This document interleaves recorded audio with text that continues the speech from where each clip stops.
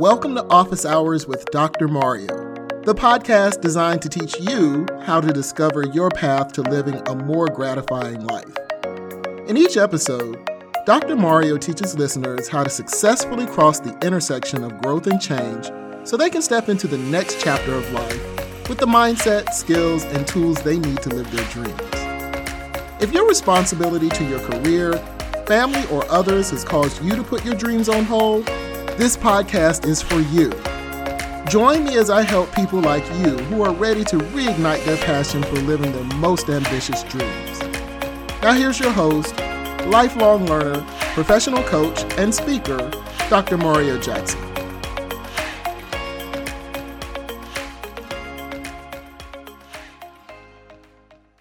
Hey folks, welcome to Office Hours with Dr. Mario. Now, this is my final episode for the year, so I'm really excited about wrapping up season 2 and starting season 3. So I've been thinking a little bit about a timely message for closing out the year and what that might be. I think I have a topic for you that'll help you as you begin approaching a brand new year that comes along with unique challenges and successes. So in this episode, I'm talking about the importance of owning your stuff, Gen Xers. Now, I'm not talking about your prized possessions like your special edition video games of Tetris or Contra. I'm talking about holding yourself accountable for the outcomes you obtain in life. And I'm specifically talking about your thoughts, your feelings, and your actions. Now, why am I talking about this? Well, the short answer is that many Gen Xers don't truly understand the power of their thoughts and how they affect their emotions and their behaviors. Now, much of what I'm going to talk about in this episode today is founded on the Think, Feel, Act model. Now, if you've listened to previous episodes of the Office Hours podcast, you've probably heard me talk about this. But I want to describe it for you quickly in a nutshell. And what this model does is it operates on the idea that you can manage your thoughts to produce the results that you want in life. Now, your thoughts and feelings and actions, they all work in tandem to help you achieve goals and enjoy a more fulfilling life. So today I want to raise your awareness of how these things contribute to your current and future circumstances. And my goal is to help you manage your mind so you can enjoy the freedoms you want in life. I know that when I discovered the model, it changed my life dramatically. I stopped letting other people's actions negatively affect my mental state. And I learned how to make deliberate choices about what I wanted to think, how I wanted to feel, and how I wanted to behave. And I want that for you too because it's so extremely liberating. Now, I know there are some listeners who are already saying, Dr. Mario, I'm accountable for my stuff. I take responsibility all the time. Well, I believe you. But you've only addressed one part of owning your stuff. The part that some Gen Xers miss is the relationship between being accountable for your stuff and how it helps you make progress to live the life that you desire. And that's why I think that this episode is important for listeners, especially as you begin thinking about what plans you're going to make for the new year. So in this episode, I'm going to talk about why Gen Xers must be accountable to themselves as it pertains to their thoughts, feelings, and actions, the challenges that Gen Xers face when they avoid owning their stuff, and some ways that Gen Xers can strike balance between self-accountability and being accountable to others. So let's get started. Now, the first thing we need to do is answer this question: what is your stuff? And the answer to this question requires looking at 3 different areas of your life: your thoughts, your feelings, and your actions. Now, I'm going to cover each of these areas in an example in just a few more minutes. But first, I want to share what I've learned from my work as a coach as it applies to working in these 3 areas. One thing that I've learned is that our thoughts are very powerful. What's interesting, though, is that many of us, myself included, never consider questioning our thoughts. I know for me, it was like a brand new idea that opened my eyes to a lot of possibilities. So let's start with thoughts. Let's think about a person walking down the street and someone passes them and stops them to pay them a compliment. Let's for the sake of this example, name our person Leon. I don't know why I chose Leon, I just like the name. Now, Leon is having one of those days where he's not feeling so comfortable in his body, so he brushes off the compliment. Leon says thanks and he walks away. And as Leon is walking away, he thinks, this dude must be crazy because I look horrible today. But I want Leon to hold on for a second. There's another option here. Leon, you actually might be cute, dude. So why can't Leon get with the program and accept the compliment as honest and genuine? I think it's because Leon didn't question his thoughts before he left home. Even though he didn't feel 100% that day, it didn't mean that someone else was going to think the same thing, right? And this is why I believe that Gen Xers need to be more accountable for their thoughts. Now, it doesn't stop here because your thoughts directly influence your feelings and emotions. Now, we know that our feelings are essentially the soundtrack of our daily lives. And if you're feeling happy, you tend to be more positive or have a more positive outlook during the day. Even when you experience something negative, your happiness lessens the impact of a negative event. But when you're in a crappy mood, everything fits into your negative emotional narrative. You wake up tired, so you're irritable. You arrive to work late and you're on edge because you think your boss is going to find out. And on top of it all, the Starbucks dude misspells your name and you lose your shit. But here's what's missing when you're going through this negative state. You can always connect your emotional state back to your thoughts. And that's because the think, feel, act model is not linear. Your feelings can create your thoughts, and your behaviors can create your thoughts. Whatever happens, you can always trace the source of how you're feeling and how you're behaving back to your initial thoughts. The last thing Gen Xers need is to be personally accountable for their actions. Now, I'm not going to get on a high horse here and lecture you because you already know this. But what I'm really talking about here is inaction. As Gen Xers or just regular people, we focus a lot on the things that we're actively doing to get the results that we want in life. But sometimes we don't flip that around and look at the things that we're not doing that could potentially get us the results that we want out of life. And as a coach, my brain works very differently. So I'm always working with my clients to discover how inaction leads to creating their current reality. So let's put all this together for a second. I'm going to use myself as a case study here. As a part of holding myself accountable for my own stuff, one of the things that I learned how to do differently was changing my money mindset. In the past, I used to think that money was limited and there were only a few paths to earning a steady income. After starting my own business, I realized that my relationship with money had to change if I was going to be successful. Now, in full transparency, I did go through many ups and downs on an emotional roller coaster as I was learning how to change my mindset. And during those first few months, I found myself falling back into the old thought patterns about money. Some of that was because I was consulting and I was earning money in very large sums. And I remember one month I got a check that had so many zeros on it, I'd never seen that many zeros on a paycheck in my life. And I'm not bragging here, I'm just trying to make the point that this was a new way of earning income for me, so I had to make some adjustments.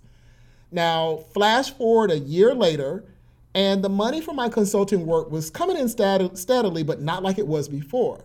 So this meant that I needed to create new spending behaviors. Now, I attribute that mindset due to the fact that I've been working a full-time job for so long, and that I was used to seeing a certain number show up on my bank account when I checked it. But once I got my mind in check, I noticed that my mood stabilized and I wasn't lying in bed awake at night worrying about how I was going to replenish my bank account. I wasn't panicking when my bank account dropped below a certain level.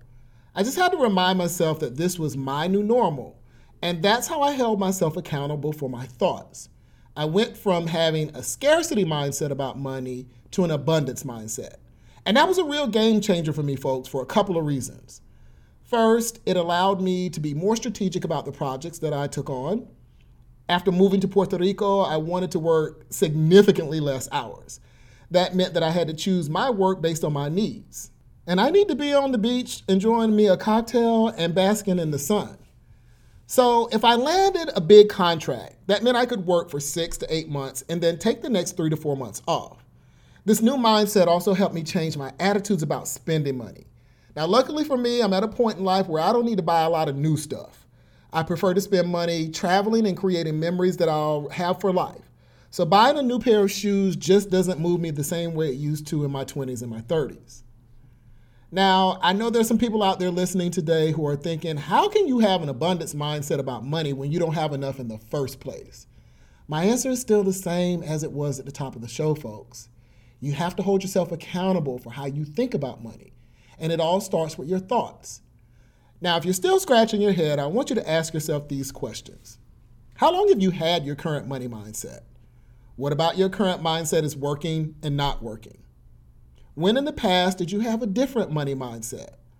What was different about your thoughts, feelings, and actions back then? What's preventing you from creating a new money mindset now? What are the things that are holding you back? These are some questions that I think will help you identify where the shift in your mindset occurred so you can work on creating a new mindset that's better suited for your life's current circumstances.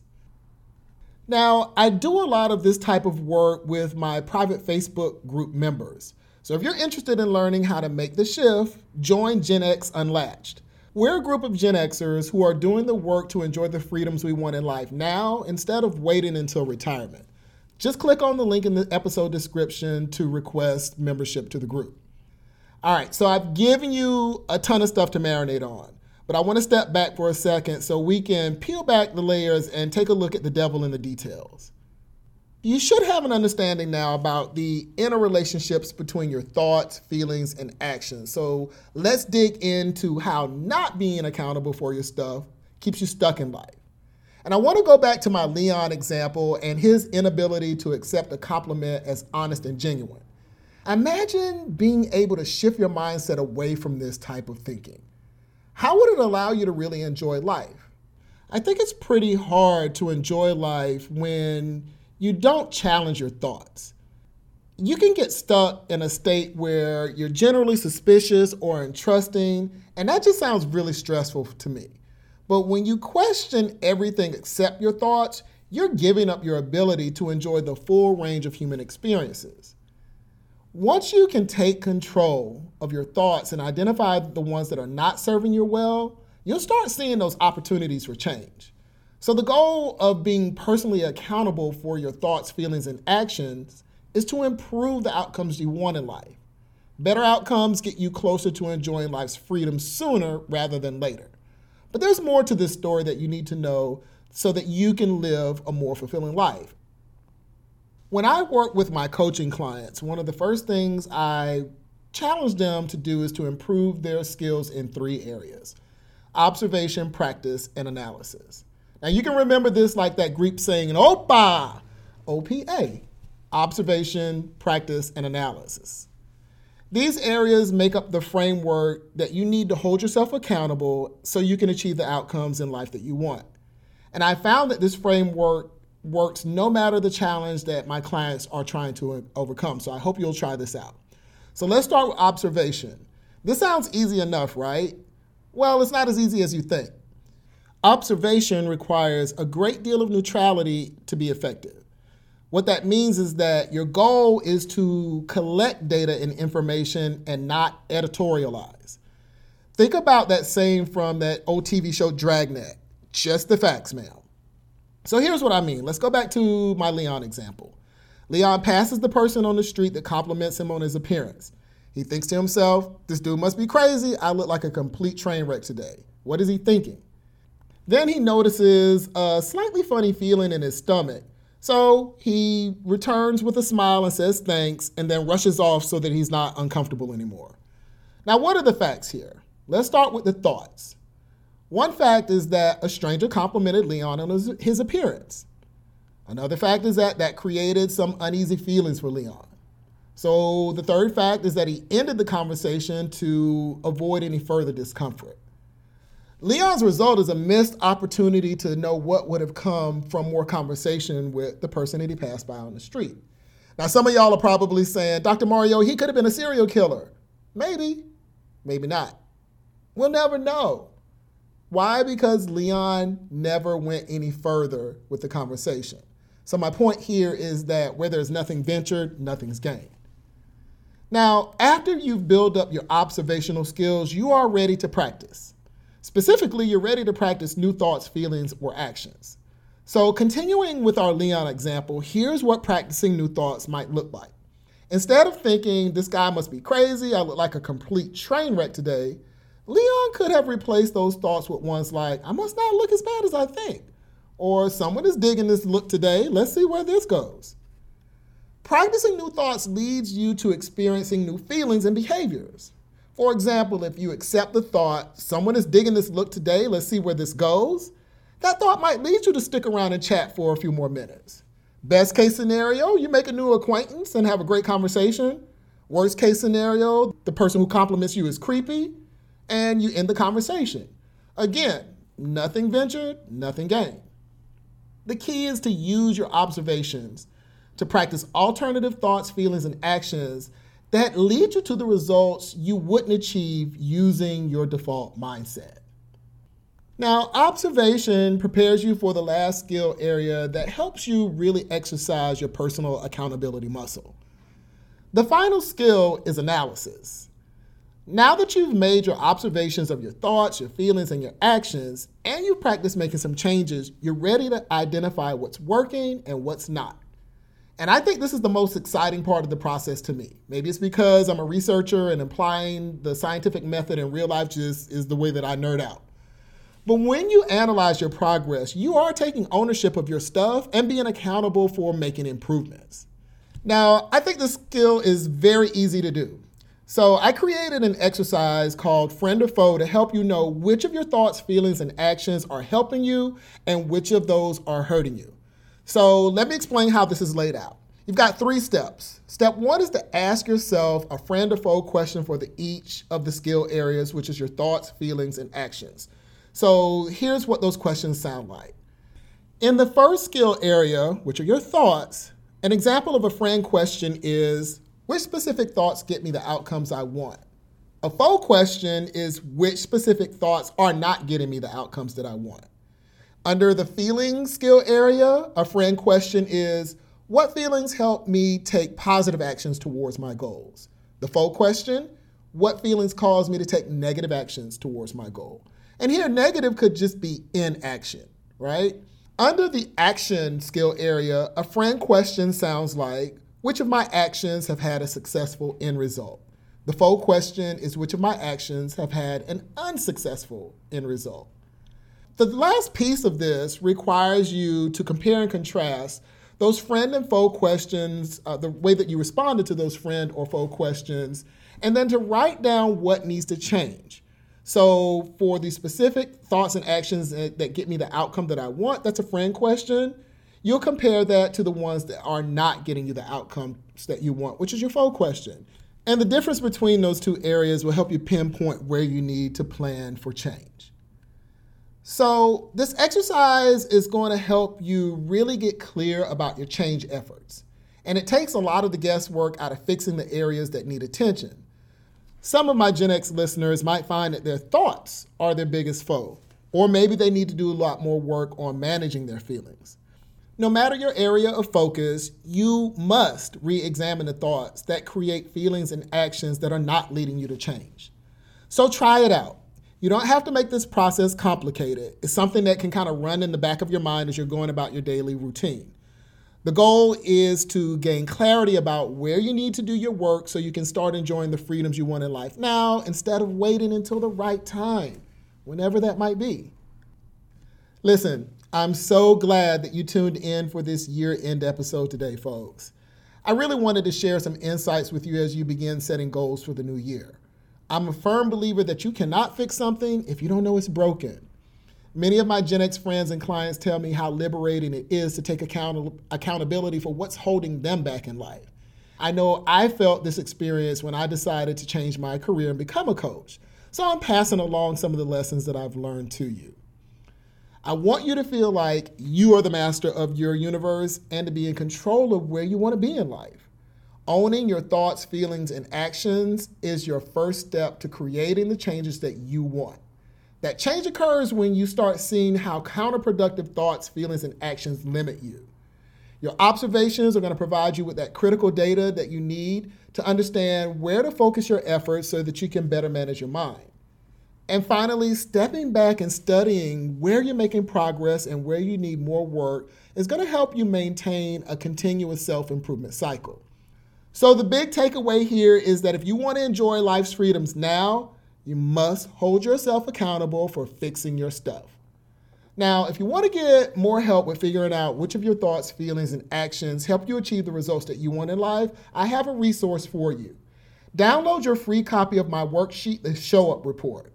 I created the worksheet to help Gen Xers like you understand how your unique patterns prevent you from living your dream life. Just click on the link in this episode description to get your free copy today. Now, I want to wish you a safe and prosperous new year. I look forward to hearing about all of the wonderful things you're going to accomplish next year. But that's all I have for you today. I look forward to seeing you next time during my office hours. Did providing for others stop you from going after your life's dreams? Are you ready to start a new chapter in life? If you're ready to get back to taking on your life's most ambitious goals, schedule a complimentary sample coaching session with me. As a coach, I help people create a clear path to getting the results they want out of life. Now, I only offer a few of these sessions each month, and they fill up quickly. Just head on over to my website at www.officehoursdrmario.com, and that's doctor abbreviated without the period, and click on the Book Online tab to reserve your complimentary session. Together, we can get you back on the path to living your most ambitious dream.